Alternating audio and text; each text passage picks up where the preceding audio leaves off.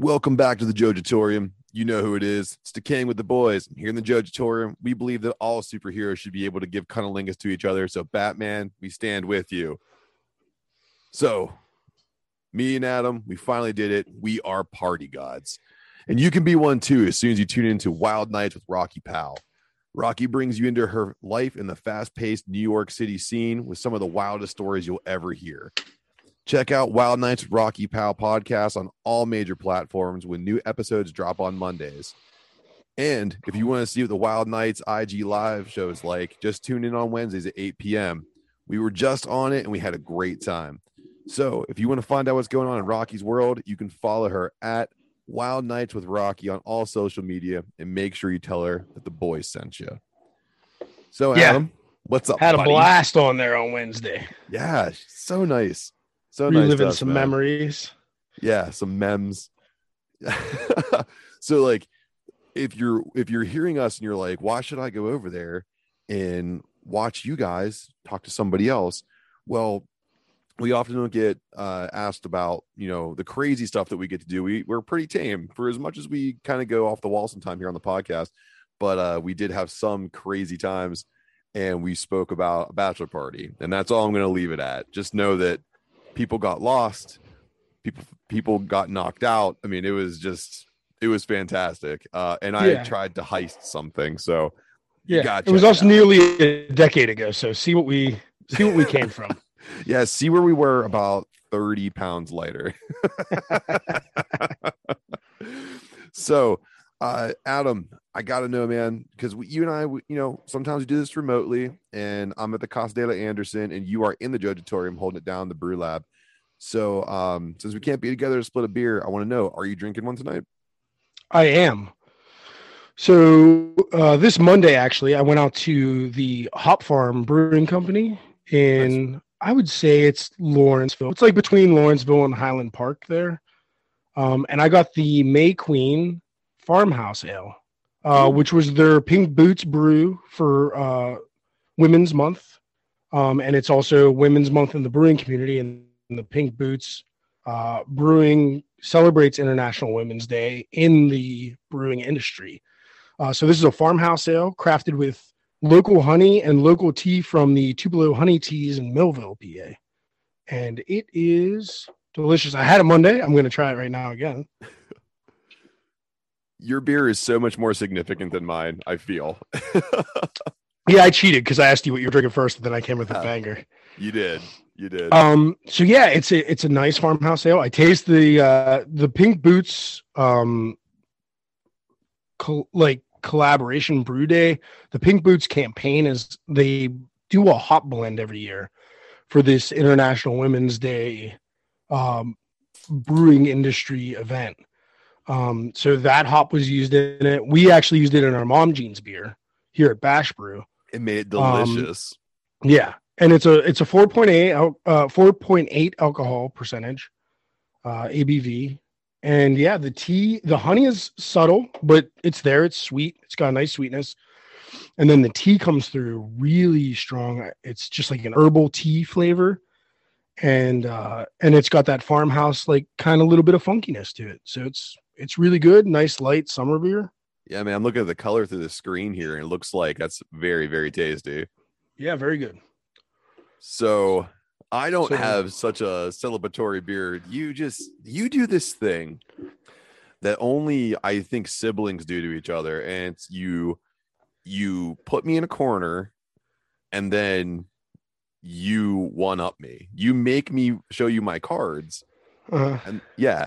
So I call that the green mushroom effect. From Mario, the one-up mushroom. Yeah, the one-up. It's the green mushroom effect. Yeah. Oh dear God! Now I'm gonna have that damn. So I went with a staple in my beer fridge. I have lots of Hitchhiker in my fridge because a local spot that I love, distributor, finally gets some other different breweries, and they finally pick up all the Hitchhiker brews. So I have something from the Bane series. I have Opposite Bane. Opposite Bane is an Indian Pale Ale. It's delicious. I mean, it's something that you just look at the color too on the screen. It's nice and cloudy.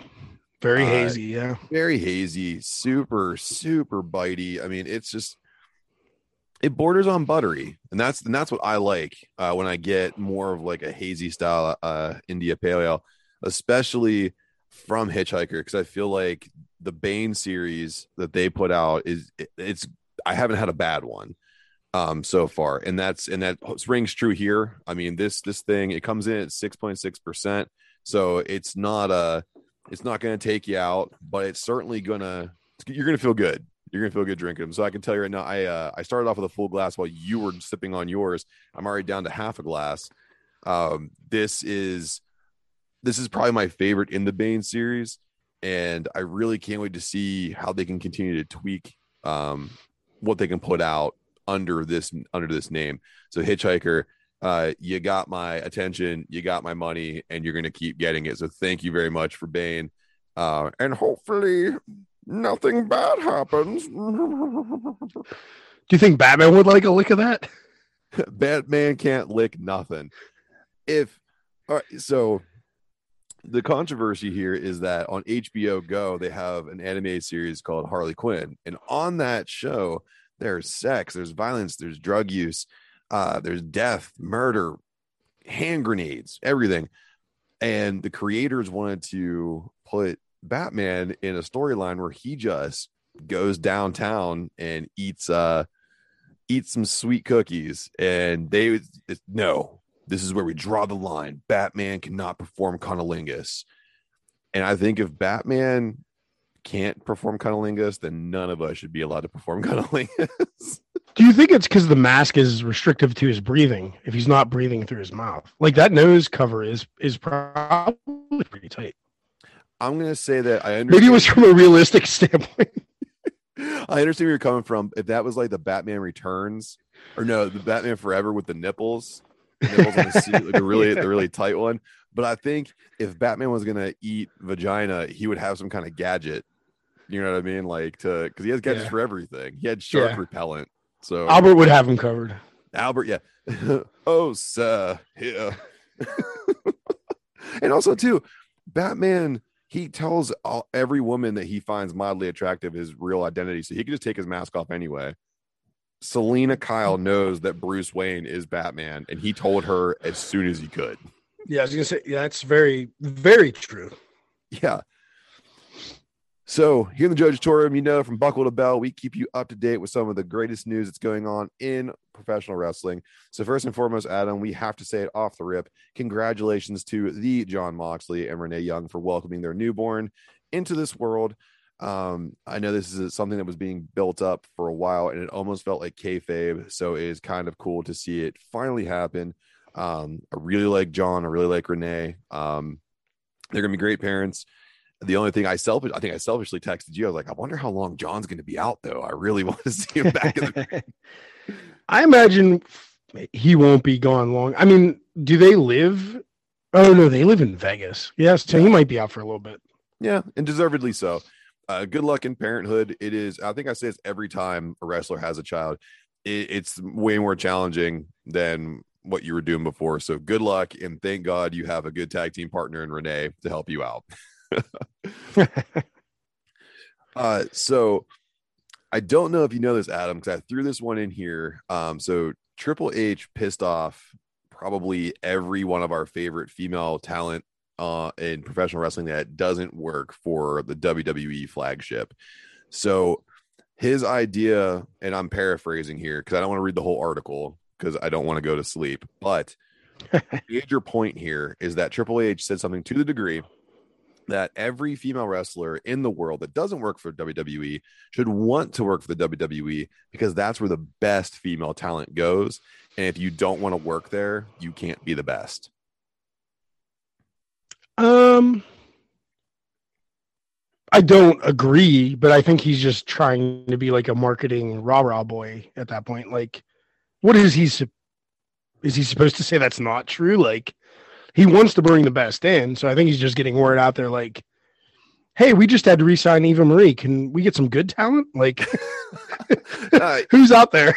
Well, I'm just, Eva Marie's going to need a lot of people that she can sub in for all her matches for no good goddamn reason. Right. So I think the difference here, because Busted Open Radio talked about this, and the idea was like, you can say, I think the split here was, it's fine to say like our promotion's the best promotion, we have the best talent, but when you say something along the lines of like, if you don't work for us, you're not good, and if you don't want to work here, you're definitely not good. And the one person who took significant I saw umbrage, Ms. 412 Britt Baker DMD put on very simple Twitter post, her and Thunder Rosa nose to nose, toes to toes, right before they went into undoubtedly, inarguably, come after me, one of the best matches of 2021 in the unsanctioned light outs match on AEW on cable television. Hands down, one of the best female matches in 2021. Absolutely. Yeah. So thank you, Britt Baker, for doing that. God. And if I can add on, there's breaking news as of, I think it was yesterday, late yesterday. Did you hear about the NWA event? No, what's up? Okay, so I don't think it was in response to these comments, but it does affect the world of women's wrestling. Billy Corgan got on the NWA Power Show. Yes, I believe it was yesterday. With Mickie James, recently released superstar from WWE. Oh, did she bring a trash bag with her? To announce that NWA is traveling to St. Louis and putting on a all women's pay-per-view entitled NWA Empower on August 28th. And then the following night, they are putting on NWA 73, their own full show pay-per-view with everybody included. So, and Mickie James is executive producing the whole women's card, the whole women's pay-per-view. Dude, that's her really role awesome. in NWA now. So that's a positive like a positive story for women's wrestling, at least. I just saw that, I think, at 5:00 today. That's awesome. But very cool. So Mickie James to NWA confirmed. Billy Corgan seemed the most excited I've ever seen him in any point of his career to announce it.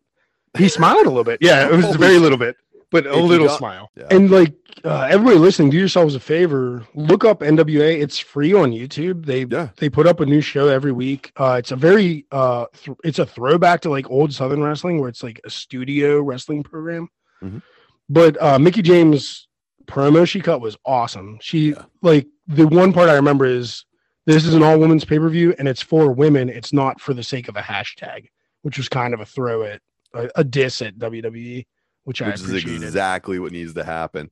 I think so. Yeah, I didn't mean to jab into your story there, but like some breaking news as of today, which I was feverishly Googling while you were talking. Sorry about that, but that's okay. I wanted to get the dates right. So yeah, late August, 28th and 29th. Let's watch some NWA. Yeah, I'm totally down for that. And also, too, if you want a nice segue into NWA, like, who's usually there? Thunder Rosa makes appearances on NWA all the time. So if you enjoy Thunder Rosa's stuff, she's on NWA as much, if not more, than she's on AEW. Serena Deeb was their women's champion up until last week. Yep. But so there are some wonderful women wrestlers in NWA.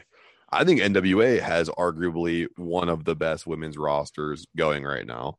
It's just solid technical wrestling. Like it's not super high. I mean, they have some high flyers and stuff, but it's very old school. It's a nice palate cleanser to like the olden days. Absolutely.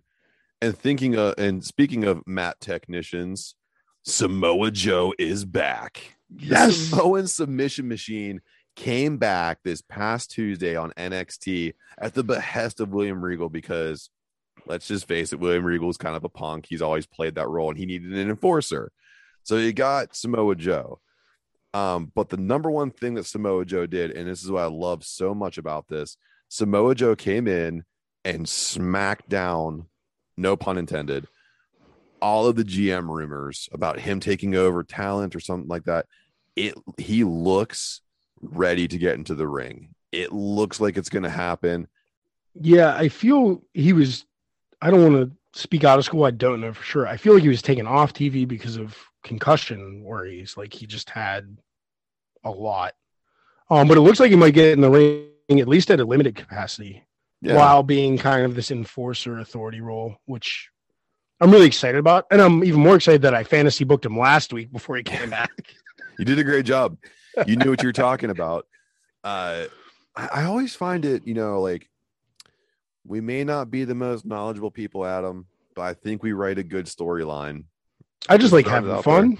I just like fun stuff. Fun stuff, slick stuff. Where are the bodies, Garth? And speaking of NXT, Adam, you got to watch the 5-way dance for the NXT Championship featuring Karrion Kross and some other significant meat castles just slamming into each other trying to win that strap. What was that like? Yeah, so I'm going to try to give a quick recap of the match before I give my opinion on the match, and I'm going to try my solid best. So this was Karrion Kross, the defending champion, versus Kyle O'Reilly, versus Adam Cole, versus Johnny Gargano, versus Pete Dunne in a fatal 5-way match. I haven't seen one of these in a while, by the way. Yeah, maybe Attitude Era. I don't know. I remember a lot of fatal 4-ways, but a 5-way, interesting. Yes. So match started off hot. It was a lot of everybody out, like throw 3 guys out of the ring in one-on-one matchups for a good part of the beginning. Then Pete Dunne and Johnny Gargano threw Karrion Kross through the in your house set, like they had like a front door to a house mocked up, threw him through that, took him out for like 5 or 6 minutes. Then the 4 other guys got in the ring and did some really technical, fast-paced, high work rate stuff. Karrion Kross came back in, suplexed them all, destroyed them for a second. It spilled back out to the outside. Kyle O'Reilly and his mortal enemy now, Adam Cole, actually put Karrion Kross through the announce table, taking him out for another significant portion of the match. My opinion sneaking in here, but leading into the best part of the match, where the 4 men again went through some near falls, some great setup, all 4 men in the ring spots. It was great.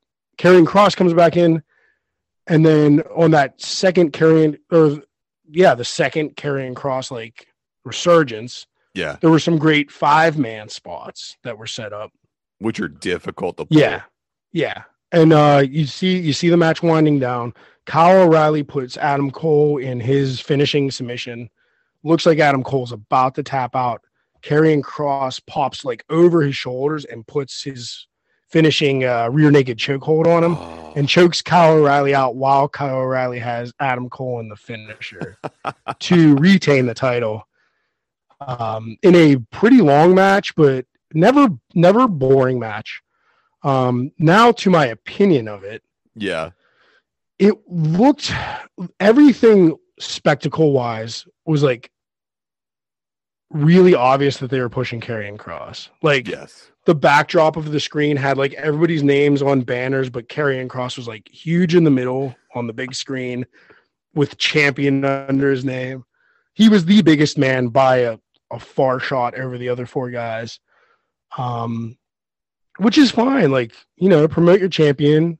It was clearly booked to get him over and get him pushed up into like this elite champion status. Oh yeah. But the problem was it kind of ended up exposing him because those 2 points where he was taken out of the match and the 4 other guys were doing their thing were the best parts of the match. Mm-hmm. So it was like you got this guy and you're trying to elevate him, but you put him against the 4 biggest, most established workhorses, maybe the best wrestlers in wrestling, definitely the 4 best in NXT. Oh yeah. Working together seamlessly. It seemed like they were all eating lunch in the high school cafeteria together for the last 3 months, and Karrion Kross was like at the table by himself, eating like alone, just mumbling. Steven Glansberg. Yeah, so like by himself. Even when there were like cool 5-member like spots set up, Kross just seemed like out of it, clunky, a little botchy. Like, it just exposed him as not a high work rate. Like those 4 other guys have a very similar style, and he is not that style. No. And it just came off a little flat. The crowd was out of it. The crowd hated the finish. Like, I didn't think it was a bad match, but I think Cross came out looking really fucking slow and bad when he's not slow or bad. It was just when you have him in there with 4 elite other talents, he couldn't keep up. I was going to say, when you have Adam Cole and Kyle O'Reilly, who can put on matches every night and put on solid matches every night, and just having them alone, keeping up with them, because I think Adam Cole probably has he has extraordinary cardio. Kyle O'Reilly's in great shape. Not to see Karrion Kross isn't in great shape. I think Kross is just so much bigger, and that's why now the booking leading up to the match makes more sense, because they were making Karrion just kind of like the Jason Voorhees of the group. Like, very much so. Yeah. Just very big, very lumbering, hard to take down, hard to defeat, hard to kill. And then it played out there. Like, he was left for dead, pops up, throws in a rear naked choke, and takes him his belt. I thought this was going to be, and I think I said in the last episode, where Karrion Kross was going to lose, and that was going to be his call up to the main roster. Now, who knows? I mean, I think it sets up a great match between him and Adam Cole. I think that'd be a great idea. But I think Kyle O'Reilly might have something to say about that. Yeah, it was really well. I saw today that Kyle O'Reilly's actually challenging for the cruiserweight title, which I'm excited about. So he's going against Kushida, which should be a phenomenal match. Yeah, Kushida's amazing. Yeah, like to just to close it out, like my feeling was that like Karrion Kross was like Thanos, and the Avengers were all just bouncing around him, like selling for him. It just took all the, I know what pro wrestling is, but it took all the realism out of it. It just seemed very acted out, very like staged, but like a good performance. But like, this is what I expected, and it's exactly what I expected, and literally nothing more. Like, yeah, and I know what you're saying too. It takes the realism out of it, but like, despite the fact that we know that it's scripted, it's supposed to be as close to real as it can feel. And you're right. Whenever it kind of just like, you're like, oh, here comes the spot, here comes the spot, here comes the spot, it kind of loses its luster. And the crowd being dead didn't help. That doesn't help either. Yeah, which sucks, man, because you have 5 of arguably the best wrestlers in WWE, I'd say, and the fans were just kind of dead to it. Well, it gets long though. It was like a 40-minute match. Yeah. Well, and the damning part was the crowd would come alive and like do the fight forever chants when Kross was out of the match. Yeah, and it's like, wow, it's just like the booking on paper probably looked really good for him, but in execution just hurt the man. And I'm looking forward to see how they're going to bounce him back, because I mean, I think he is a main card ready and would probably work better on the main card against like a Randy Orton or like an established veteran. Like, that's his style. But that quick pace, like chain wrestling style, he can probably do it really well, but not as good as those 4 guys that can do it the best. No. You know what I memean? So weird match. Fun to watch. Yeah. So check it out. Anybody who has the Peacock network. Mm-hmm.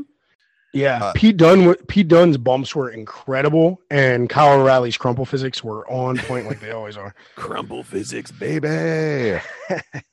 So we had another match that went on a little more on the clunky side than Karrion Kross's performance. So Kenny Omega put up the Impact title against Moose on the most recent pay-per-view from Impact. And you and I spoke about it a little bit, but I want to hear what you really think about this. Yes. So Against All Odds 2021. I have a little bit less of a recap for this because it wasn't super exciting. Nothing against each other. Yeah. Nothing against the 2 men in the match, but it just wasn't as action-packed. Basically, they worked an injury angle on Moose's shoulder that Kenny Omega focused on. He threw that V-trigger knee to the shoulder a bunch of times. At one point, Moose hit a Spanish fly off the top on Kenny Omega, which is probably the most impressive part of the match. And then Moose went for his like finishing spear, and Omega pulled the ref in the way, which led to an interference finish. The Young Bucks came in, took Moose out. Omega got the pin and retained. So I mean, the match was the match. It was good, especially for two guys that don't work well with each other. And Yeah. even for as big as Kenny Omega is, Moose is gigantic. Yes. So and then that to was see pretty cool. Moose, I saw the replays more and more of Moose throwing the Spanish Fly. That for a guy of Moose's size, he has agility through the roof, and then Omega knows how to sell. So you put those two things together, and that move looked incredible. Not only that, but he did the leap from the mat to the top rope, like the Kurt Angle, like belly to belly leap, which was even more like even added to the how impressed I was by it. Sure, but the big problem with this match was the aftermatch. So for those of you who don't watch Impact is recorded in Nashville. And AEW is recorded in Jacksonville. Yes. So they had this match at Daly's Place in Jacksonville, the AEW stage and ring, to prevent interference from the Good Brothers, who were at Impact's pay-per-view in Louisville earlier in the night, quote unquote, earlier in the night, to keep them from interfering. That's cool. But the Good Brothers were against Sami Callihan and Tommy Dreamer. Yeah. So the match goes off. Omega wins by interference, but who shows up in Jacksonville but Sami fucking Callihan? So Sami Callihan figured out how to get there, but the Good Brothers couldn't. Yeah, they don't know how to get on planes. It was just such a hole in your booking. Yeah. That Sami Callihan could make it for the stip that was supposed to keep everybody else out, except the Young Bucks, because they live at Daly's Place now, apparently. Yeah. Well, I was gonna say too, you can keep the Good Brothers away, but you still have Michael Nakazawa. He's still there. You still have the Young Bucks are still there. And where the fuck was Frankie Kazarian? Yeah, he's supposed to be killing all these guys. He's the elite assassin, right? The elite assassin. Where are you, Frankie? Come through. But I do like what they did. Sami Callihan came in after the match, destroyed the Young Bucks and Omega with a baseball bat. Threatened with a chair and the bat to break like Omega's face, basically. And was interrupted by Don Callis. Don Callis fired him from Impact, which is on the pay-per-view. So I hope Sami Callihan just shows up in AEW now, because he's one of my favorite dudes from Impact. So great hardcore wrestler, built very similar to myself. he's very short and stout. Yeah. So and he likes death metal. So like hopefully he shows up on AEW now. So it was a great end after kind of a flat finish to the match, but it was also like, wait, how did he get there? Like he wasn't supposed to be able to get there. That's what I didn't understand either. So that match was very flat. And they didn't have a crowd. They had like stage hands as the crowd. Like the crowd, there was no crowd noise for the match, which was weird. I think what you could see is they filmed that match like after Elevation was done, right? Like you filmed Elevation, like, oh, let's do this match real quick, because you're right, they had like people who set up and tear down the ring, and you had some like some Elevation talent around, and then like AEW announcers were there. But yeah, it was just it felt weird. And then when Sami Callihan showed up, the first thing I thought was, Jacksonville's here, Nashville's here. This match only took 20 minutes. You can't. Yeah, the pay-per-view, like you were the opening match on the pay-per-view, but that was 2 hours ago. Like you're not getting there. Yeah, Tony Khan did not put you on the private jet, buddy. So yeah, kind of exposing to the business. And I know Omega's working hurt right now. He looked good for what he says his injuries are right now. It's hard for me to say that about him, but I will vent on him in a future episode. We're just going to keep teasing it until I get to do it. Until you do it. But not a bad. You. Yeah, not a bad match. Just a very bad finish to the match, and then a kind of like reality shattering blow off or like aftermath to the match, I guess you would say. But yeah, those were the two big main event pay-per-view matches from the weekend. And that leads us into our next segment here, where the next significant wrestling pay-per-view card is coming up, and it's the Hell in a Cell 2021 edition. So this has some pretty cool matches that are going on. But again, this goes to something I read where WWE wants to hold on to their more exciting stuff for when they actually go back on the road. Which nothing like telling people to pay for a placeholder. Yeah, like, oh yeah, you guys could keep supporting us and we're gonna make record profits. But just so you know, we are throwing out like our C-level shit right now. We just want you to hang in there. Yeah, remember that WrestleMania card? You're getting just recycled bullshit from that. Yeah, and that's what we're looking at right now. So this preview shouldn't take long because there's no way that we don't get all of these matches correct. I just don't see it going any other way. And I don't know the order. Because the other thing too that WWE is doing now, which they haven't done before, is they aren't releasing the order of their card now because they want you to not like just watch the first part of it then turn it off. Right. So if you think Alexa Bliss versus Shayna Baszler is the first match, you could be wrong. It could be the match we're going to talk about right now, and it could be Bobby Lashley versus Drew McIntyre for the WWE Championship inside Hell in a Cell. Just more signs of a senile McMahon at the helm of this thing, isn't it? It is.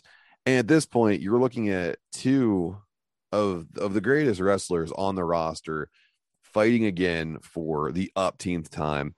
At this point, it looks like McIntyre is trying to beat up his older brother, and his older brother just keeps putting his hand on his forehead. It's like, nah, you got to put on some pounds first. Back to that green mushroom. Exactly.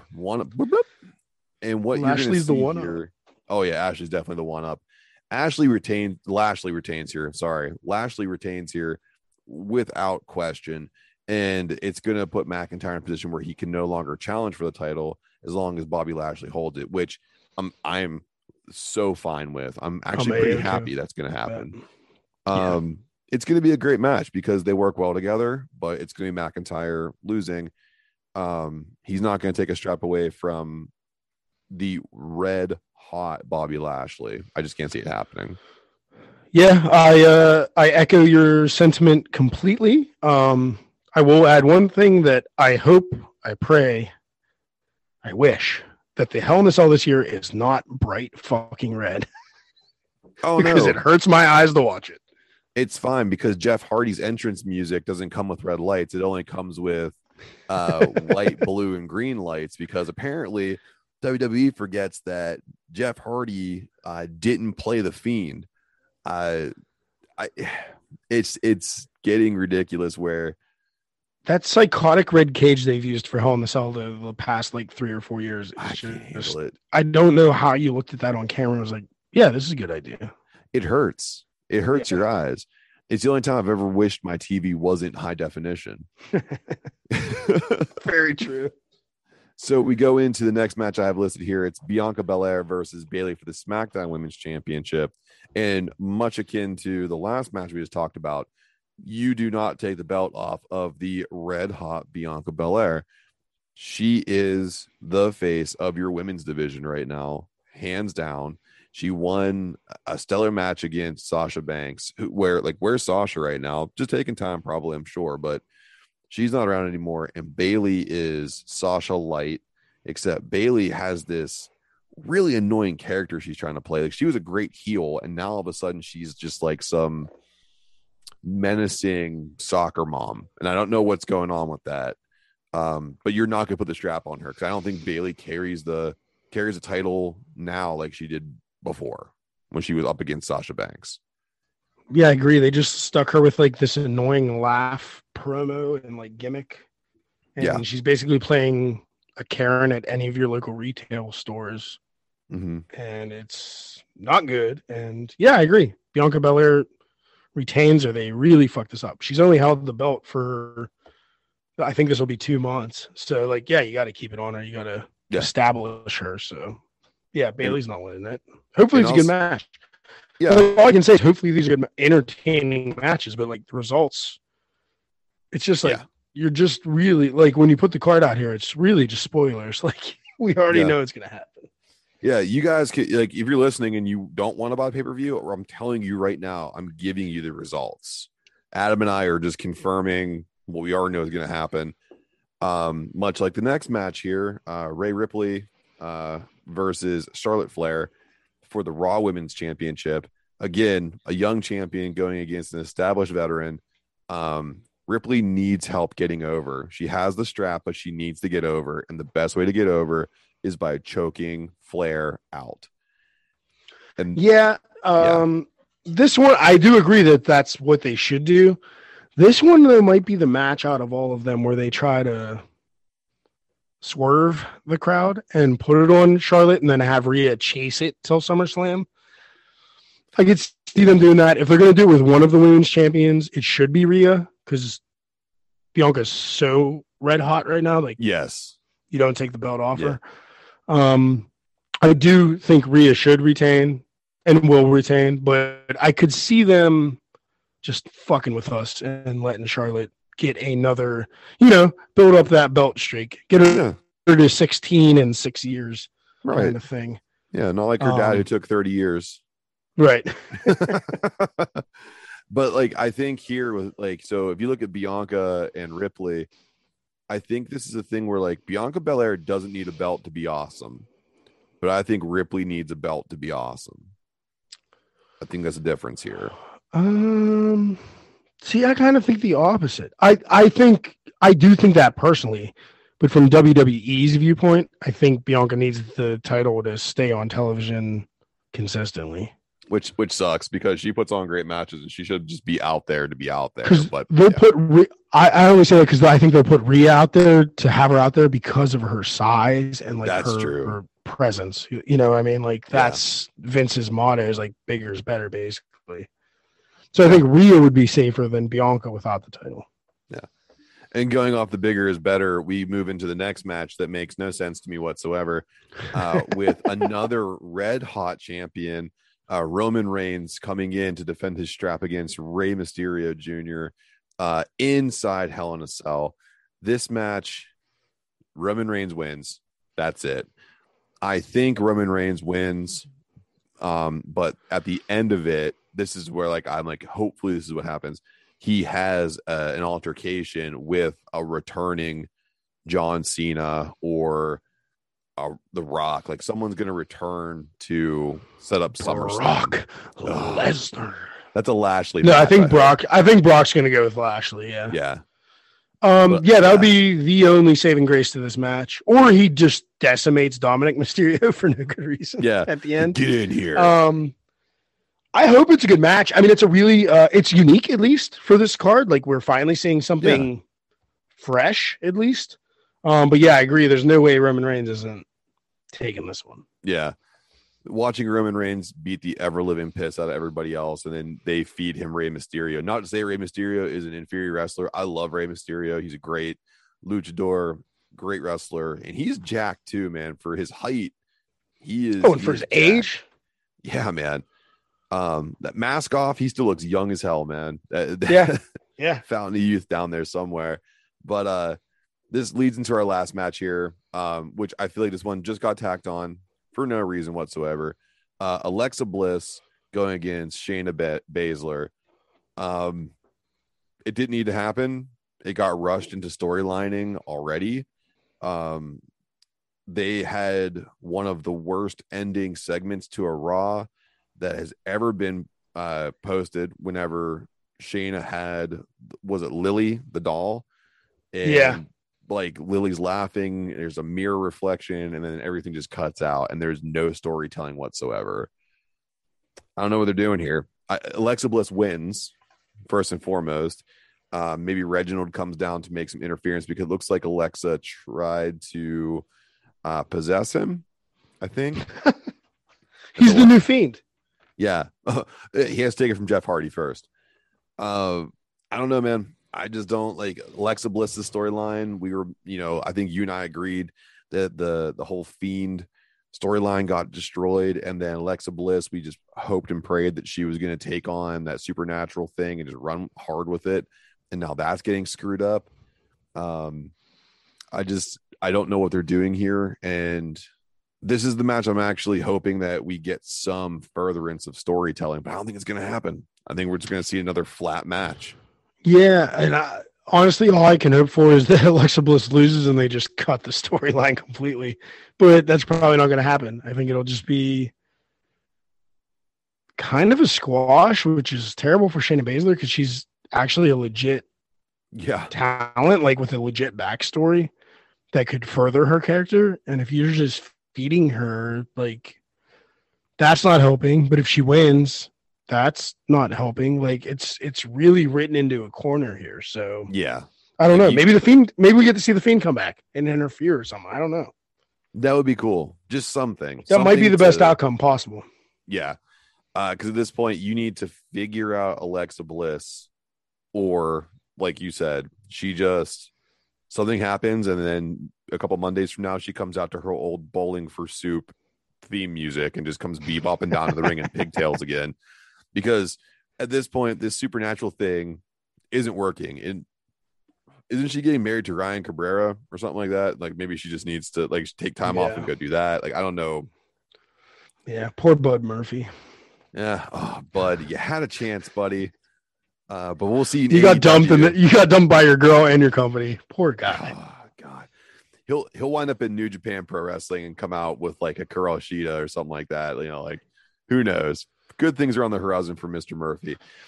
And just like good things on the horizon for Mr. Murphy, there's good things on the horizon for you because he's got done listening to all the wrestling news that we can deliver for you. So we are going to take a break, and then we are going to put some of the people in the middle of this episode that support us. They are our sponsors, and you can support us by supporting them.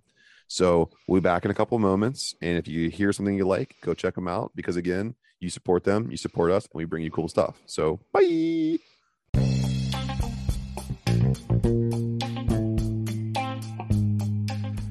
Hey guys, I think we're all sitting here with partners, women in our lives that would kind of appreciate it if we groomed up a little bit. Wouldn't you agree? Absolutely. Yeah, 100%. Yeah, I do too. And I'm lucky enough to have been in touch with a company called Smooth My Balls, and they want to make sure that we bring our listeners what they have to offer. So right now, they offer the Turf Chopper 3.0 with skin-safe technology. So when you are trimming your sack, you don't mess up and bring a messed up chia pet to a magic party, if you know what I'm saying. You got to bring your A game to the battlefield, guys. Always. And the other thing, too, I don't know about you guys, but I often get talked to about having all the hair left in the sink. That's when the Pube Muncher 1.0 comes in. It's a little vacuum, sucks it all up, and grinds up all the hairs, and you can throw away a little easier. That way you can avoid a conversation later, and you can stay groomed. Always important. Always important. And right now, all of our listeners can save 15% on their order. How can they do that? I'm glad you asked, Josh. They can go to smoothmyballs.com/DWTB and save 15% on their entire order right now. That's smoothmyballs.com/DWTB. And don't forget to look at some of the other products they have, like the sack mat, like the sack vacuum, like the ball freshening powder, and everything else. It's all there for you. smoothmyballs.com/DWTB for 15% off your order right now. Please them ladies. The one-stop shop for men's grooming. That's right.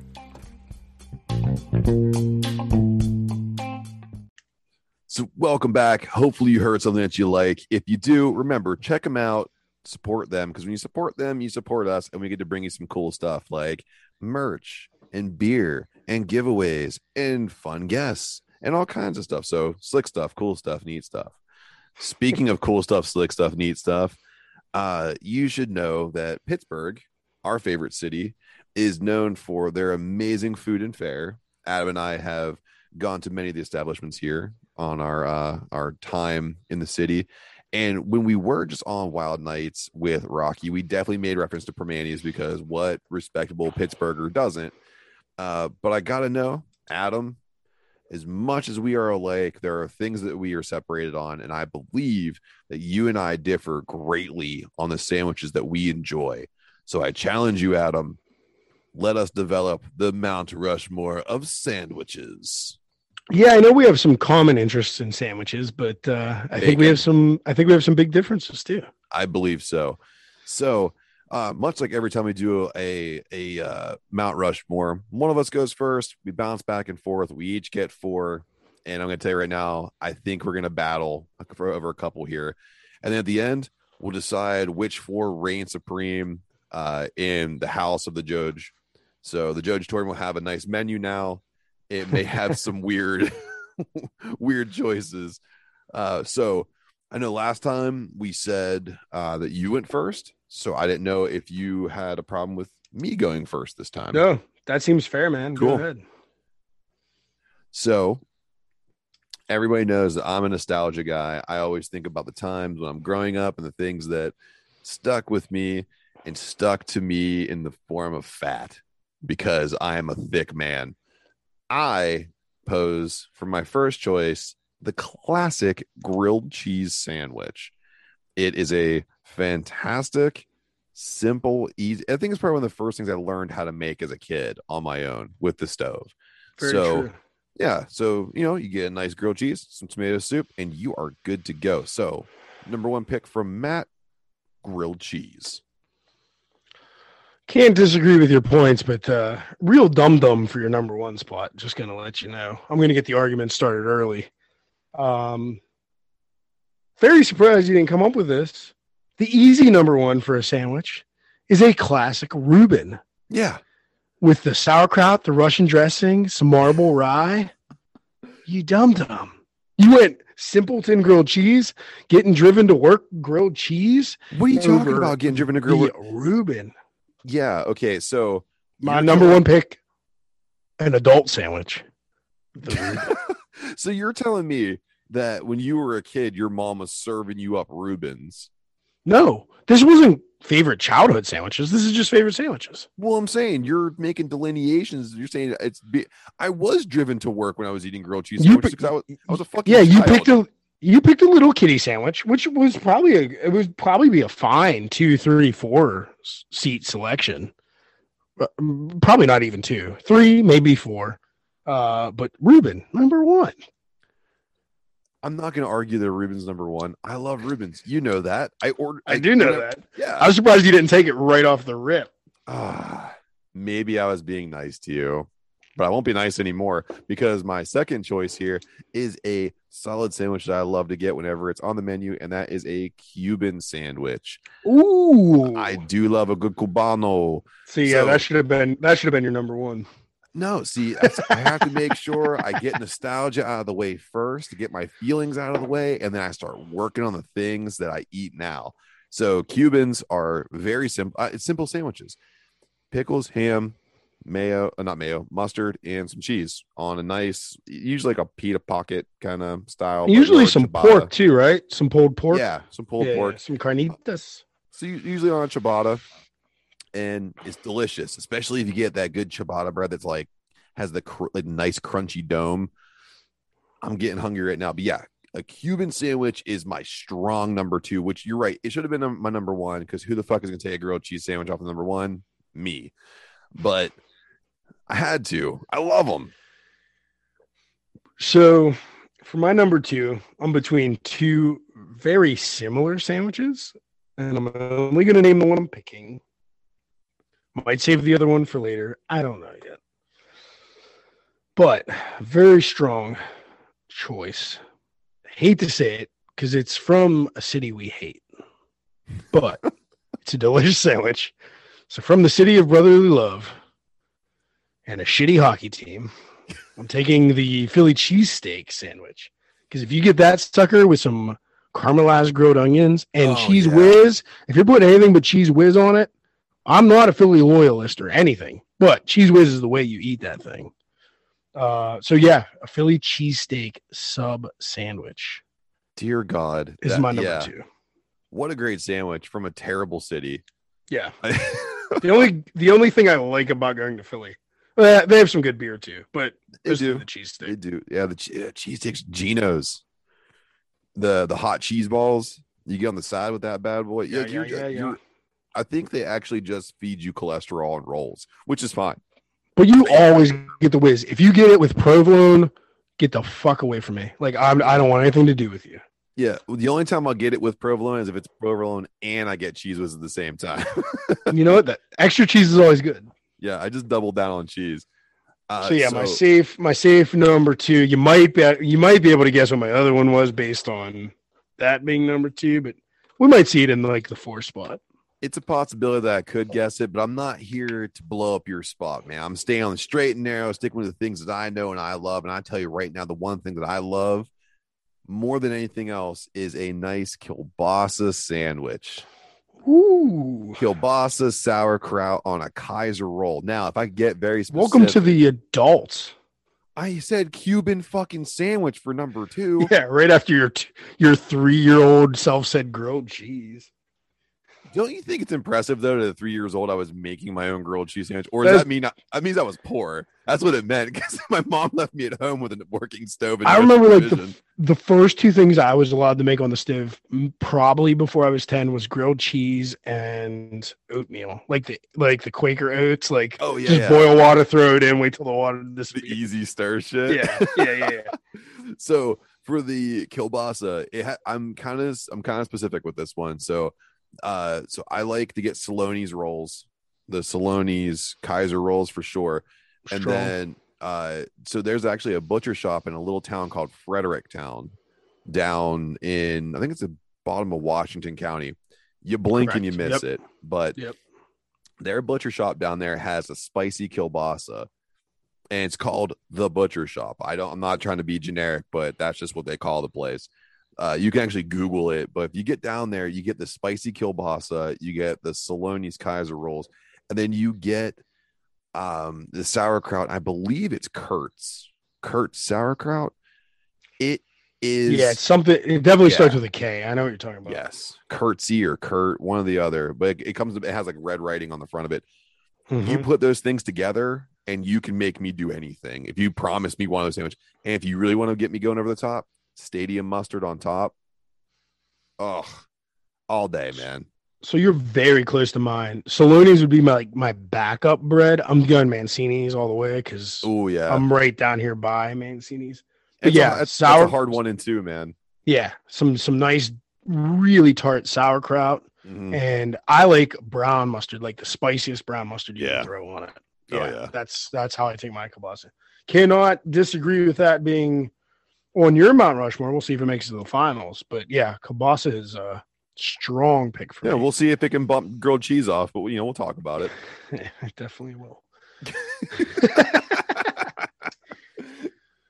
So I have another conundrum here with a different meat product. Do you have a confession to make? I do have a confession to make. On my list, I had listed, I'll admit it now, and if you want to steal it for your 4th pick, go the fuck ahead, because I just changed my mind in mid-thought. I did have a buffalo chicken sandwich written down, but I would like to edit that. Yeah. And I'm going to specifically make it a Nashville hot chicken sandwich. You took my fucking pick. Better. God damn it. I was like, Nashville hot chicken is some of the best. I mean, you don't always get it on a sandwich, so I don't know if that counts, but I've had it on a sandwich, and it's phenomenal. Have you had in Nashville? Have you had it with the waffle bun? It's chicken and waffles. I had it somewhere. I did not have it locally like that, but I have had it somewhere like that. Sheetz has it, man. Oh, well, dude. I have had Sheetz Nashville hot sauce, and it's legit. It's pretty good. Yeah. But yeah, I ate that at 3 different places in Nashville when I was there for 2 days. It was not a great recovery period for me, but got Nashville hot chicken everywhere I went. And there are some good, the 2 best places in Pittsburgh I've had it are both in the South Hills. Spoonwood has a great sandwich of it, Nashville hot chicken sandwich. And then, Mindful, which is right down the street from Spoonwood, has just a good dish that's Nashville hot chicken. So go get it. You got to get it with the pickles. Yes. It's the whitest white bread, white bun you can find, but the pickles are necessary, and that heat has to be there. It has to be super hot, super vinegary from those pickles. Can't beat it. Maybe it should have been my number 2, to be honest. I was ready to say you're talking about it with like a romanticism. Yeah, I literally drooled on my hand while I was writing it down. Can I ask you a question? Can I ask you one Yeah. question though? Because this is where we might get a little off off the side here. Do you use any kind of coleslaw with your Nashville hot? I've had it with. I don't hate it with coleslaw, but I prefer it without. Okay, so I prefer. I would prefer it be on the side. I want it on the sandwich. Yeah, see, I prefer it on the side because I Yeah. like that heat. I like all the heat. I need to break up. I need to break up the heat a little bit. Well, if I'm wrong, Yeah. I think Spoonwood does put it on their sandwich, and it's good coleslaw. Like it's really legit good Yeah. coleslaw. But I just Yeah. Also, too, And you it- put it on the side. Just don't get mad at me when I scoop it and put it, right. on the right. sandwich. No. Different strokes for different folks, except for Yeah. that grilled cheese. I was ready to say, man, you always talk about like inclusion and all this shit. Then I say one thing about grilled cheese, like fucking idiot, or I talk about Cookie Crisp. You're a poor person. Yeah, but I can crush you for your choices. I don't want to crush every person. No, it's I just want to be better than you. All right, motherfucker. I see what this is all about. Start a podcast with me. Let's see what happens. I want to kill you. So it's my last pick. And much like you, I was torn between two different sandwiches because I like, well, inside track to me, I think I've said this before. I shouldn't eat red meat and I don't often eat red meat. But when I do, I make sure it's just really bad for me. So I like a good meatball hoagie, meatball sandwich. Ooh. And that was going to be my number 4.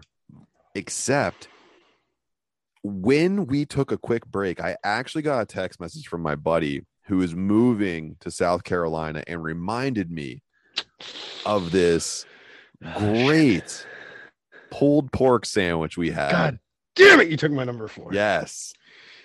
The pulled pork sandwich from Revelry Brewing down in South Carolina. It was just majesty. It's exactly what I wanted. A little bit of tanginess to the pulled pork. It's definitely been slow smoked for a whole day, probably. Sweet jicama style coleslaw that goes on top. Thin slices of provolone, and then they just have a buffet of sauce that you can just run all over that thing. Oh yeah, and don't forget candied red onions that you Ooh. drape. Oh man, great place to go to. If you go to South Carolina and you don't go to Revelry Brewing, you're doing yourself a disservice. And if they have that pulled pork sandwich, you have to get it. I had it on my list. There's the evidence. I You heard made you me writing scratch it. it off. Yeah. I heard you writing, and I was like, "It sounds like pulled pork sandwich." But you can say a meatball hoagie if you want to. You No, fucking you- asshole. You know what? I wouldn't disagree with that in the number 4 spot. You did open me up, and I kind of like being in the last pick category because then I can mention all my honorable mentions, so I don't feel like a Yeah. dick for leaving stuff off. So, You only want to be a In dick my- when you're making fun of my grilled cheese. That's what it is, man. Everyone else gets respect, but as soon as I mention a grilled cheese sandwich, fuck you. in my honorable mentions was a pastrami sandwich, which is very close to a Reuben, just with Yeah. different toppings. So that's not going to make it. And then another one was a banh mi sandwich, which is basically a Korean pulled pork Which is with incredible. pickled vegetables on it. Fucking Yeah. phenomenal. But my number 1, or not my number 1, my number 4, which is kind of similar to my number 2, is the French dip sandwich. Oh god, my stomach Yeah. hurts just thinking about it. Yeah, you get some good ribeye. I like it the ribeye sliced thin, kind of like a cheesesteak. Absolutely. Again, caramelized onions. I like a good horseradish sauce on that, or Yes. like horseradish mayo. No need for cheese, but if you want to throw cheese on that, I'll take some Swiss. And then that au jus sauce to dip it in. Phenomenal. It was the thing I got every time at the Dogfish Ale House in Fairfax, Virginia, when I frequented that twice a week. I'd switch between that and pizza. So yeah, French dip is going on my number 4. Another beef sandwich from a person that doesn't eat a lot of steak or beef. Yeah. I was And gonna I'm say not a real big burger guy. I mean, I do like burgers from specific places, but yeah. yeah, 2 beef made it to my final I was which gonna is say, man, weird. you're down there and you had Dogfish. You had two incredible choices to go from: a French dip sandwich or like banging pizza all around you. You were in a good spot for eats. They had a banging. It was a white sauce, but it had like great seasoning in it. Seafood pizza. It had like Oh, scallops, shrimp, and Oh. lobster or crab on it. That's insane. It was phenomenal with some asparagus on it too. Asparagus on pizza. That sounds so good. phenomenal. Can I just? I'm gonna tell you real quick. I did have an honorable mention, and it's just something that I tend to get it because, like you, I don't do a lot of red meat. I try not to do any red meat at all, and I don't do a lot of burgers either. But when I'm out, I try to get a good classic turkey club sandwich. It's kind of plain Jane. It's kind of like ultimate white dude sandwich, but sometimes when you want a sandwich, but you don't want to feel like you've been run over by a grease truck, you get a nice turkey club, fills you up, and it usually comes with. Usually, you're getting some kind of like cool homemade chips from the restaurant you go to, so that's always a nice little accompaniment. But we have to pick the top 4. We have 8. We have to whittle it down and cut them in half. So I just say let's hurry up real quick and throw grilled cheese on there, number 1, and work from there. I mean, you can go ahead and nominate that, but I'm vetoing that shit right away. I would say after I said grilled cheese and realized that how we were actually swinging for the fences, I do regret saying grilled cheese, but I still stand by the fact that I enjoy them to this day. I am vetoing it on the basis that it is only there for nostalgia purposes. There is no meat on that sandwich. Nothing against my vegetarian friends or listeners of the program. There's no meat on that sandwich, and it needs tomato soup to be a banging sandwich, in my opinion. You're right. So I am striking it from the Mount Rushmore, in my opinion, unless you can convince me otherwise. I can't. I mean, all valid points. It's just it. When you walk in, I never wanted to be a lawyer more than to prosecute grilled cheese. Your Honor, there's no meat on the sandwich, Your Honor. So, striking grilled cheese. Sorry, Kraft. You can kiss my ass. I'm sorry I brought you into this fight. Clearly, you're outmatched. So, yeah, you can nominate something better out of the 8 we threw up. But in response, and something I know you can't go up against, I nominate the Reuben. Yeah, Reuben has to be there. Rushmore.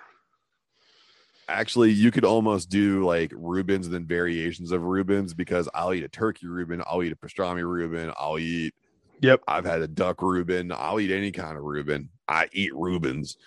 That marble rye bread just kills, man. $1,000 dressing, yeah, man. And the sauerkraut, always sauerkraut. So to keep the sauerkraut train rolling, my first pick to go into the Mount Rushmore is the kielbasa sandwich, because not only can you have it the way that I like it, but you can also go spicy or mild or any way you want it, and it can be customized to your liking. Some people like it more like a hot dog. Guys like me, I like it more like traditional Polish style. So, but I think it is a classic sandwich you can have in the summer, and you can also have it in the winter, no matter when. It's a great sandwich, and it's relatively cheap. It's great. Literally the 2-meat version of a Reuben, the way I eat it. I just throw mustard on it instead of Russian dressing, and it's basically a Reuben. Yeah, but kielbasa, you're right. Can't disagree. Again, can eat it any time of year. It's relatively cheap. You can grill it. You can throw it in the slow cooker with the sauerkraut in the winter. It's awesome. Do you know the trick?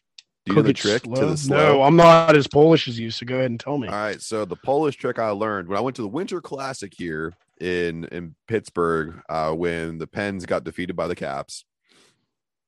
I actually went to a tailgate where an old Polish man was making some of the most delicious kielbasa sandwiches I've ever had. So when you're drinking and eating kielbasa and kraut sandwiches, what's the number one enemy you run across, Adam?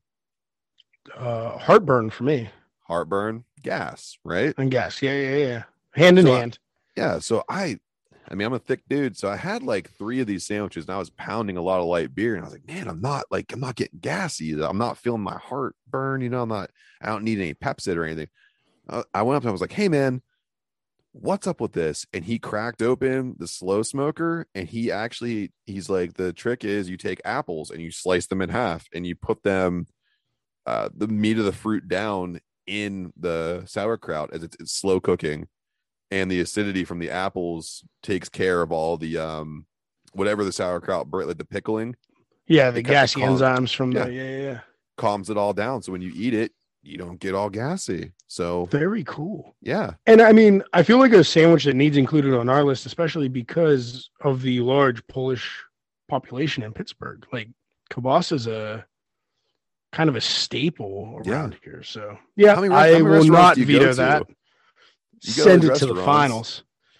and I think there's not a restaurant in Pittsburgh that you walk in, they don't have a kielbasa sandwich on the menu. So yeah, send it up to the top. What do you got? So we got two big meaty cholesterol heavy sandwiches up there. Yeah, I'm gonna skip over throwing one of my red meat sandwiches in and go with the Nashville hot chicken sandwich. Let's get poultry represented. Not to say that's not deep fried and terrible for your arteries too, but just to switch it up a little bit, I'm gonna throw the Nashville hot chicken sandwich. you can't go wrong. To the gods. Yeah, you can't go wrong with that. Especially, I like watching people's faces who have never had a Nashville hot sandwich to see their eyes light up when they first bite it, because you should almost regret it after your first bite. It should be that hot where you're like, this is now a challenge. But then as you get into it, it just gets that sweet heat. It makes you want to keep eating it. It's very addicting. Once it mingles in with a good pickle, it's always bearable and it's always delicious. The crack cocaine of sandwiches, baby. Nashville hot. So I get to round it out, right? I got number 4. You can try, unless I disagree. You try to throw grilled cheese in there again, I'm going to smack you through the screen. Listen, I'm not going to try to sneak grilled cheese in there. Okay, listen. So, I mean, you really got to go with a sandwich that you can rely on. A sandwich that's always going to be there for you. A sandwich that's going to take care of you and make sure that you are fed and ready to go. So I'm going to sneak peanut butter and jelly on there. Kidding. So I'm going to go back to a big meaty bastard that I can't stop eating when they're in front of me. And I'm going to bring back my cleanup hitter, the pulled pork sandwich. This is a sandwich, again, very customizable. I think you can have it. You can, and there, I've seen, and for our vegan friendly friends here and vegetarian friends, jackfruit can actually be substituted in for the pulled pork. And I've had one. It is fantastic. It works, especially if it's smoked. It really works. So you can customize this sandwich any way you want to. For me, I fully load. I want this thing to be dripping. I want it to be cheesy. I want it to be just covered in vinegary coleslaw. I just want this thing to just sing the whole way through. So if I had to pick a sandwich to throw on there to support those 3 heavy hitters we put on there, I think that the pulled pork sandwich provides the cleanup hitter that you need in a 4-man lineup. I mean, as much as I'd like to veto that 4th choice, for your second choice, the Cuban, really the Cuban is just a pre-customized version of a pulled pork. So it is. You kind of have to include it. And I'd love to shove my cheesesteak in the lineup or my French dip. But the pulled pork it's very customizable. It's Americana. It's a wonderful choice. I feel like we left out some heavy hitter classic ones. Oh, for our fans. Don't be mad. But the Italian hoagie didn't get mentioned. Meatball got dropped. I would really, really, really like to maybe put cheesesteak ahead of the pulled pork. But that comes from a shitty ass city. Fuck you, Philadelphia. Love our listeners from there, but fuck your city. Pulled pork, go ahead. You take your place at number 4 on the Mount Rushmore. So we have decided we have our lineup here. If we were having a restaurant down the Jojatorium where you can come down and get the kind of beers that you need to satisfy the sweet heat in your life, you would be able to get a Reuben, a kielbasa and kraut sandwich, a Nashville hot sandwich, or a pulled pork sandwich. Now, like anything we do here in the Jojatorium, it is up for interpretation and argument. So if you think you could do better than us, then you email us your lineup at decayingwtb on all social media or to our email, decayingwtb@gmail.com, and you can tell us why you think we should be driven to work and what we should be eating. And if you try to tell Adam that he should get into grilled cheese more, about there's artisanal grilled cheeses, you're not going to shake them. So save the clicks and typing on that one. challenge us on the sandwiches if you think you can come up with a better lineup. And I'd love to see what you got. And if you and let us know what we left off. We probably have hundreds of sandwiches we didn't even mention. Like, bring them up. I love a good sandwich. I could rattle a bunch off right now, but you rattle them off for me. There's one with seafood on it I'm specifically thinking about right now that I'm sad I left lobster off. roll. But no, I do not like it. I was thinking shrimp po' boy, but oh my god, I think a lobster roll is extremely overrated. It's Really? buttery insect meat on a hot dog bun. Get over yourself. Yeah, I like it a lot. And you got to pay like $20 for it. I'd Fuck pay that. $25 for it. I like them so much, man. They're so good. So we did get some questions, Adam, and these are very fun ones. No one's asking us for relationship advice, thank God, because I think we've ruined enough marriages in our time. So Yeah, I'm not good at that. yeah, neither am I. I always just like dump that. I go full time like dump that bitch. Bleh. So Adam, if the question here is if we could have only one beer for the rest of our lives, what would it be? So I'm gonna let you take that one first because I rely on you a lot for beer recommendations. Sure. So I have one from I'm a big it's easy for me to pick the style of beer. Yes. Very simple. It's a West Coast IPA. Okay. So for me, like some really good examples would be something from Stone, something like a Bell's, Dogfish 60 Minute, are all like really easy answers. But if I'm gonna be stuck with one for the rest of my life, and never drink anything else again, there was one made, and I don't get it a lot. I don't even know if it's being made currently, but Green Flash Brewing used to make one called the Palate Wrecker, which was an infinitely hoppy masterpiece. 9.5 ABV would literally wreck your palate and wreck your life. But was just a crispy, hoppy bastard masterpiece. And that's what I would pick. I'm not saying that's my favorite West Coast I've ever had. I'm not saying it's my favorite beer in general, but like if I'm stuck with one, I want it to shock my taste buds every time. So I'm going to throw a curveball and go with the Green Flash Palate Wrecker. And you're gonna be wrecked all the time. Yeah. Oh, yeah.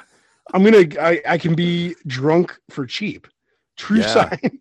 Word. Yes.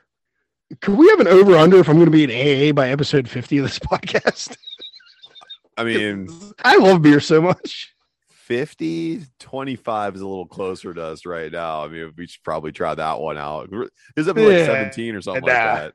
No, I'm no quitter. You can hold on to 50. I know you I'm can. no quitter.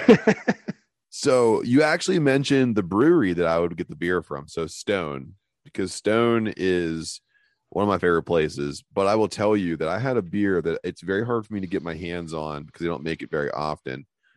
And it's called Fear Movie Lions.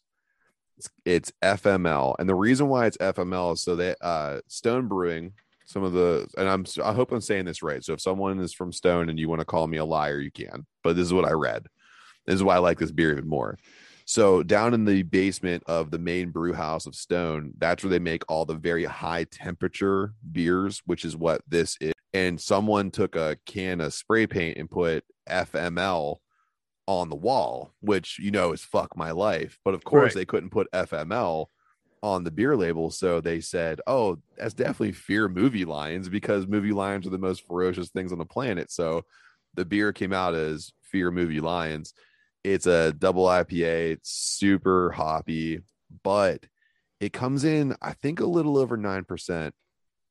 It's a solid choice for me. There's an honorable mention for me that I just thought of when you mentioned the hot disregarded fermenter. Yeah. Hams. Drecker out of I believe oh boy, I should probably look it up. I believe they're out of North Dakota. I'm going to look it up real quick while I talk about it. But they make one with a Nordic. They make a Nordic IPA that's made with a Nordic strain of yeast called Kvik that ferments really well in heat. And it is a cloudy IPA, but it finishes super dry and super hoppy. And that would be a pretty good one. It is North Dakota, so I got that right. It's Good Fargo. shot there, buddy. So I will visit North Dakota one day, simply for the fact to go to Drecker because they have amazing IPAs and amazing sours. But yeah, they're I think it's a whole series. I think they do a series of Nordic IPAs with like different hops being interchanged. So that'd be a good one too. That just popped into my mind when you said that. I mean, there's a bunch of local people I should say here. Yes. But I'm just going commercial for the national audience. I don't know who asked this question. But yeah, I don't know. Challenge us sometime, listeners. I'd love to hear your beer questions. I love talking about beer, clearly. So yeah. And help us burn some bridges, baby. Let's see if we can piss off. So speaking of styles and whatnot, what is one food you refuse to try? I should say that without sounding like I need to be driven to work. What is one food you refuse to try no matter what? I went first on the last one, so you can take it if you want. I'm going to tell you right now, it's not a kind of food. It's like a delicacy of food. Anything that is delivered to me still alive, like still alive squid, like a live fish, things like that. Like you're supposed to like eat it while it's alive because I don't know, sometimes it's a cultural thing, and so I don't want to be disingenuous to that, but there's something about watching. And I think the first time I got to watch somebody do it in like face to face, and it was at like a Mongolian kind of thing, but it was definitely it was a live squid, and I watched somebody take a chopstick and capture a little guy. And it's still wiggling. It's fighting in their mouth and everything. I can see the tentacles like around their lips, and it freaked me out, man. If it's alive, when you deliver to me, I'm gonna try to put it back in the ocean or in the woods or wherever it belongs. I'm not gonna eat it. I'm sorry. They seem to usually do that with seafood too. Like that seems like the most common. So I have a side question to that to like further this. Yeah. What if it's a not live fish, but it is also a delicacy to just serve fish with the head still on? I do that, but it's dead. Are you okay with that? See, I can't do that. Yeah. I don't want my food looking at me. I feel guilty. Yeah. If it's dead, I'm fine. You know what I mean? It's that's not a problem. Like that or like the roasted duck with the head still on. I can't like if it's still got the head on it, except for soft shell crab, because that just comes basically fried as it died, and I can do that. There is something about like when you mentioned the duck, I think if it's something that's like cuddly and cute and it comes to me, because like I also think too, like if someone serves me a pig's pig's head, like a boar's head, right? I see that thing, I'm just like, that freaks me out, man. Like I take it back. No, if you serve, I'm just being cool for fish. But like if it was like but anything else is out. That's fine. Yeah. I'm not even good with fish. Anything that's staring at me, I can't eat. Yeah, it's weird. So mine is probably like a more common answer. Not that that's uncommon. I think a lot of people wouldn't like to eat that.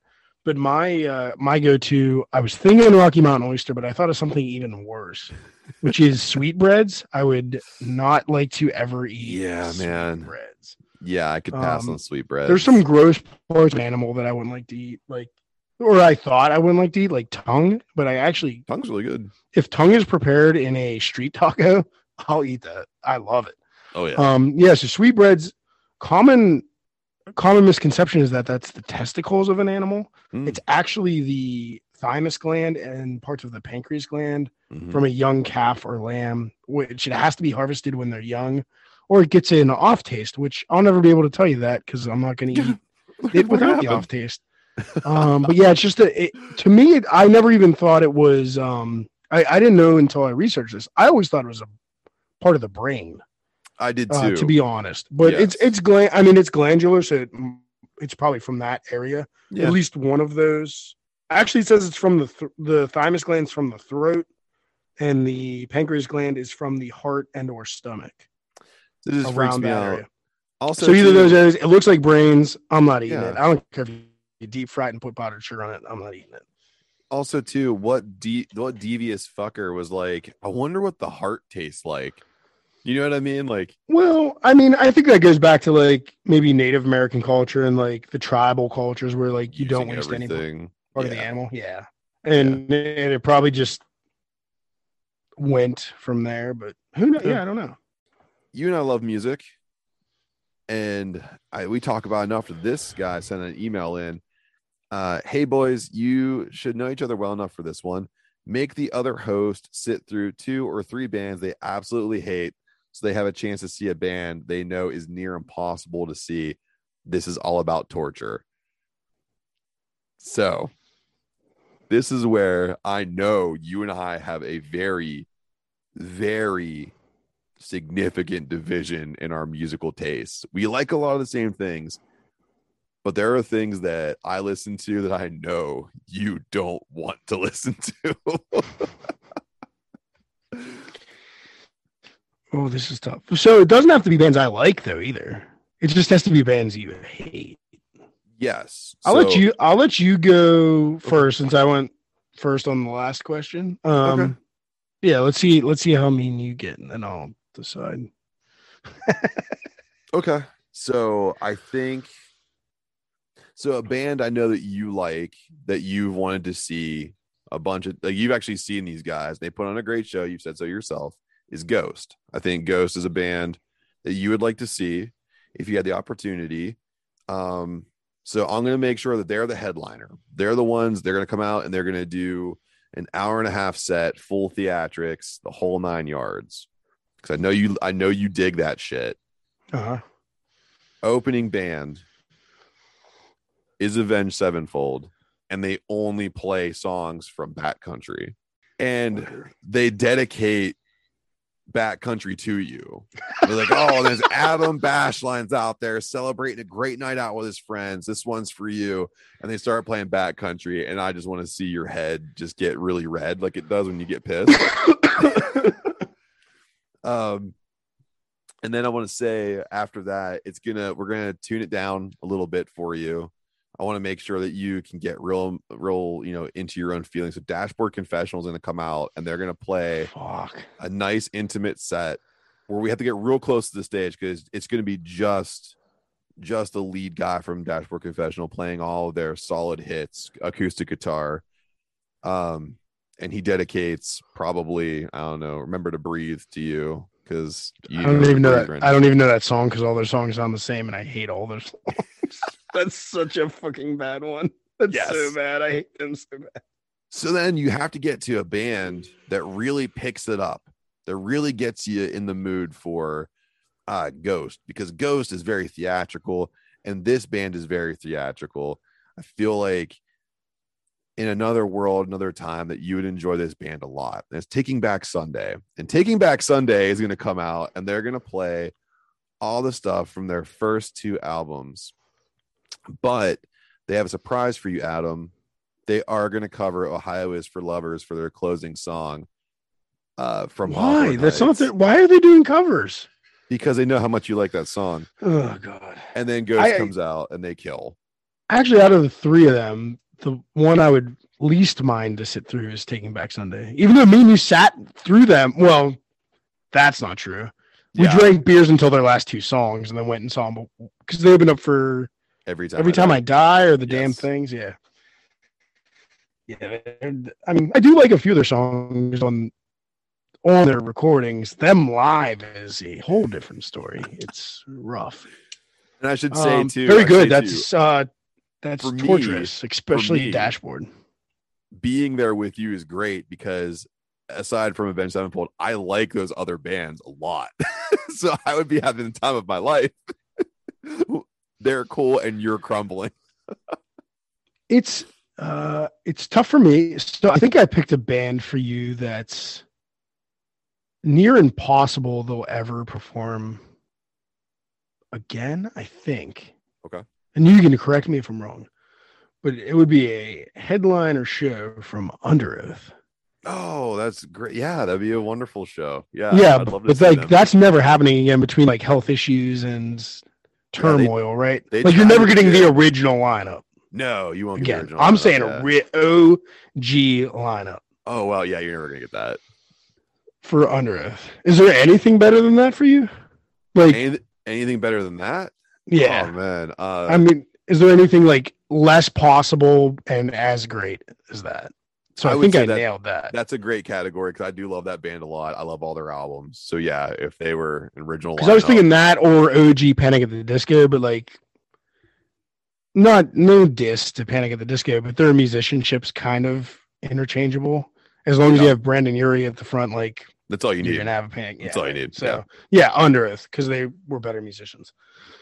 So that's your headliner. That's who you're gonna freaking see. Okay. To open up the bill, I can't think of a better band to stick you with than post 2019 Five Finger Death Punch to open it up. Just the moodiest of Ivan Moody, the bitchiest of Ivan Moody. When they got rid of all their good band members, Ivan Moody, Five Finger Death Punch, full motocross gear, get your Monster Energy drinks, bring your pieces of drywall to punch at the show. Do they play anything from the first album? No. Only stuff they recorded post 2019. That's so terrible. Where there was basically Miley Cyrus with double bass kick drums. Oh my god, dude! Horrendous. You're way better at this than I am. Yeah, you're getting that to start. Then a personal hate of mine that I think you would torture you. You're gonna get like a 3-hour set from Tool. Oh, just Tool's greatest hits. Who gives a shit? Because it's all the same. They can only play 2 songs in 3 hours. I don't know how. Well, you're gonna listen to both of them. So after you got Five Finger Death Punch, I'll just give them like a headlining set, like 45 minutes to an hour. Because there's only so much they have from 2009 post. You're gonna get like 3 hours of Tool. But it's a festival though. I'm sending you to a festival because you're gonna be there all day. Thanks, man. So that's really nice. Yeah, you'll be out in the lawn, by the way, too. No shade for you. It's gonna be 105 degrees in the sun. No trees. It's startling. You're bringing elements into this. Then it's like, oh, you know what? At that point, you're probably gonna be like a little like meddled and progged out. Yeah. You want some easy, relaxing music. And I'm going to take a stab that you hate this band as much as I do. We're going for some classic rock. And you're going to listen to 2 hours of The Eagles. Oh my Hotel God, California, baby. Because the Eagles, I mean, America's fucking heart is in the Eagles. Everybody likes them, right, Matt? Don't you love the Eagles? Yeah, I love them so much that I hope that they never come back. They should for some reason there. As soon as you read this question, I was like, what is the worst band on DVE? And I was like, easy. Yeah. So you're gonna put up with them. Go ahead, Hunter. And then you get to enjoy Under Oath. Comes out like they end Hotel California, and then Spencer comes out and he's like, okay, you guys ready? They fucking go in. It's Dangerous Business walking out your front door. I'm like, this is a comparison.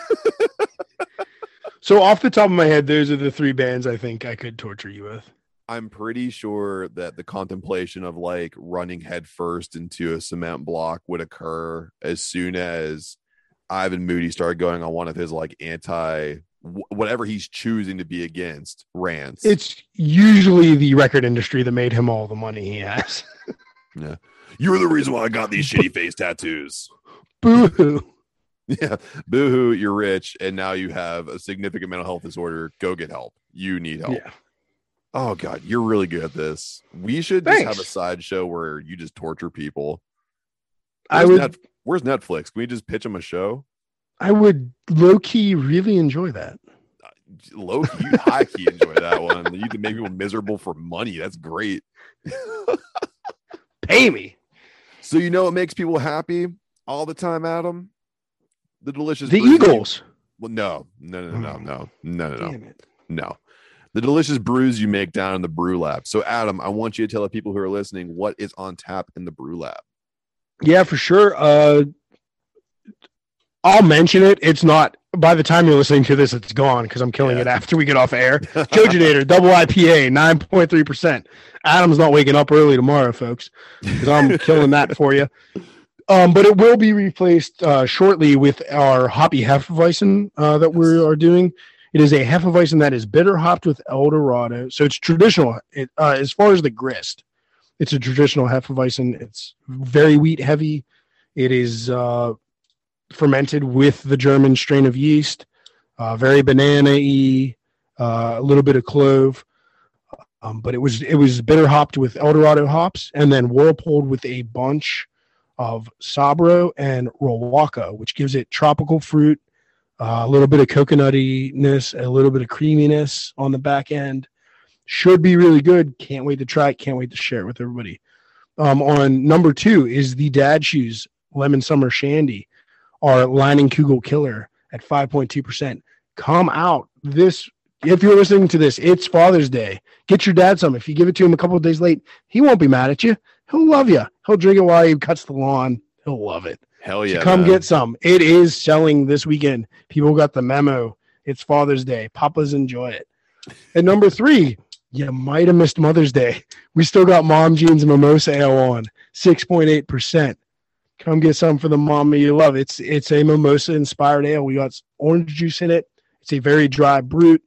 Then back sweetened with some orange juice. And at number 4, RIP Connor, we're on our second keg of the retired Triple Agent Pineapple Jalapeno Triple IPA at 10.2%. I'm not going to lie, folks. I just got rid of, legally, 24 bottles of this second keg today.